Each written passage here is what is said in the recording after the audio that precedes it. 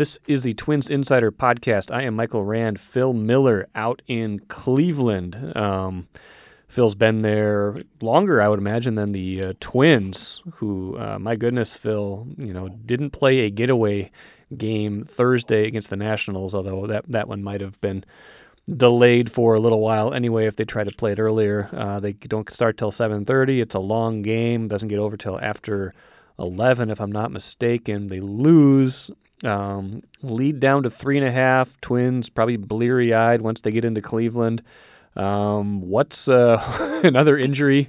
But Phil, before we go all Eeyore on this and the woe is me attitude that seems to be prevailing a lot right now, just tell me a little bit.